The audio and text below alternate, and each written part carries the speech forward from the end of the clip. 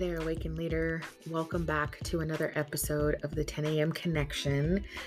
On this episode, in real time, we are December 22nd. It is Wednesday in 2021, ending a couple of days from Christmas Day. And first of all, I just want to say joy and peace to you and your family. God bless you. Thanks for being a faithful listener and tuning in. I really appreciate you, and not because you listen, but because of your strength and your willingness to press toward the mark, to continue, to endure, and to praise God for all of his awesomeness. Today I was led to Psalm 111, and I want to share that with you today. And we're going to be talking today specifically about peace and persecution. And I know we are in the middle of, our Romans 8 study. So I'm really excited about this because I do believe that Psalm 111 will bless you. I'm not going to read the entirety of Psalm 111. I'm led to just read Psalm 111:10 to you. And really because all of Well Valley this month, we started with the Speak Life Challenge. It's usually about, 10 to 15 days of scriptures. And then there was some space in the workbook where you can add scriptures that Holy Spirit led you to add, however it may be for you and your journey of you walking in the authority in Christ and speaking life over yourself and your family and others of I am a sound mind. And the bonus in that freebie, right? It's a freebie and you get a bonus.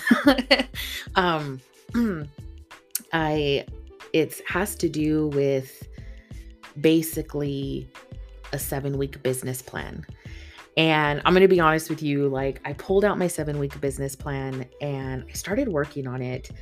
And then I kind of it's been sitting there and I'm like, Lord, I just haven't been led to work on it. I mean, I know there's a lot going on in our home and all that kind of stuff, but it hasn't been that thing where Holy Spirit's you need to work on this, you need to work on this.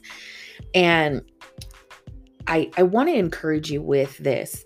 In verse 10 in Psalm 111, it states, "The fear of the Lord is the beginning of wisdom. A good understanding have all those who do his commandments. His praise endures forever."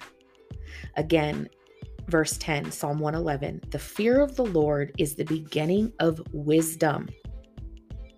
A good understanding have all those who do his commandments.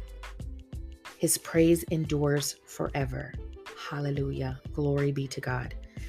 And in looking at all of that today and pretty much everything that's been going on, I want to encourage you in really taking a look at where your thoughts are this morning. And we're going to look at peace and persecution. So right now is the top of the right in the middle of the podcast, right? We're transitioning. If you think of a story, if you think of a book, there's the climax portion, right? So we introduced and we're going to focus on Psalm 111 and we're going to look at that and we're going to remember that his praise endures forever. Amen. His praise. My question to you, what does praise and peace have in common? I want you to ask God, what does praise and peace have in common? Thank you, Holy Spirit. And today, we're going to be looking at Romans 8, 16 through 20.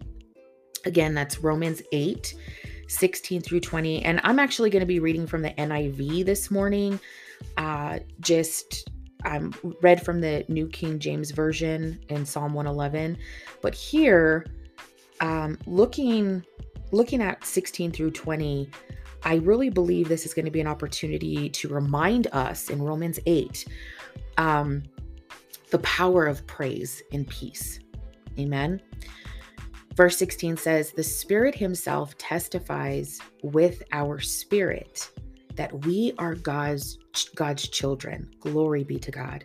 Verse 17, now if we are children, then we are heirs, heirs of God and co-heirs with Christ, if indeed we share in his sufferings, in order that we may also share in his glory. Hallelujah. Present suffering and future glory. This is going into verse 18. I consider that our present sufferings are not worth comparing with the glory that will be revealed in us. Verse 19. For the creation waits in eager expectation for the children of God to be revealed. Hallelujah. Verse 20. For the creation was subjected to frustration, not by its own choice, but by the will of the one who subjected it in hope.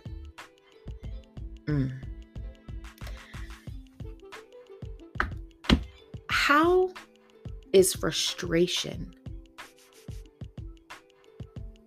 taking your peace? How is frustration taking your peace? Are you frustrated because the relationship, the marriage isn't going the way that you expect it to go? Are you frustrated because, excuse me, God made you a promise and it's not happening in your time? I know that's hard. Can I tell you why I know it's hard? Because God gave me the vision and the dream. It feels like so long ago. And the only thing that I am really encouraged with is, Noah was building. And I could only imagine Noah building and him holding on to what God said, the promise.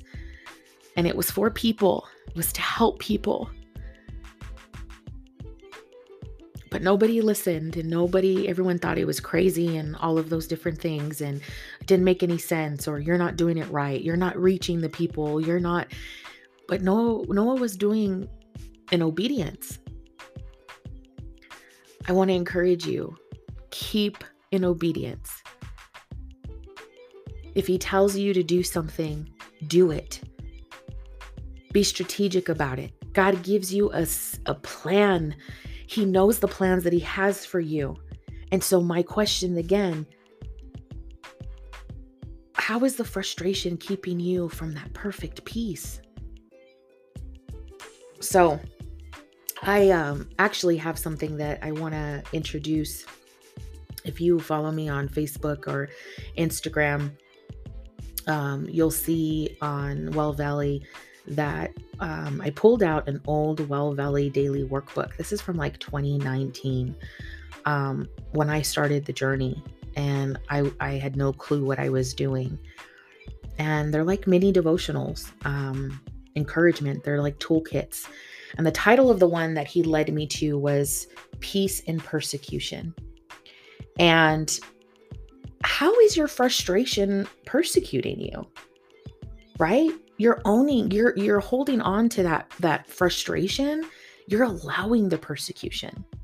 However, the scriptures that I have for you, it says it for specifically persecution. And this is in the workbook. So if you're interested in this, and you want this freebie, message me, get in touch with me. You can email, at info@wellvalley.org. That's info, INFO @wellvalley.org. And just say, hey, I'm interested in the Peace and Persecution workbook. And I'll be happy to email you the link. It's free. Okay. It's a free workbook. It's a PDF. There are scriptures in here. It's a journal process. I talk about, it's just a whole like mini Bible study for you to walk through. But the scripture, Matthew 5:44, it says, but I tell you, love your enemies and pray for those who persecute you. I wrote a question on here when I was doing this Bible study for myself, and I'm actually going to go through it again today. It says, how do I love them? I just got done saying, like, and thank you, Holy Spirit, like, how am I holding on to the frustration and it's attacking my peace, right? But it's the persecution that is coming with that. How am I being my own worst enemy? Matthew 5:44 says, I tell you, love your enemies and pray for those who persecute you. So how do you apply that to yourself? Today, I pray that you find perfect peace. In fact, I want to close with this. There's a Tauren Wells song called Perfect Peace. And I encourage you to play that song while you're pondering and meditating on this and processing this with the Holy Spirit. And that's what I woke up to. I woke up to that song in my spirit. And God told me, peace is yours. Praise and peace. What do they have in common? See you. Talk to you soon.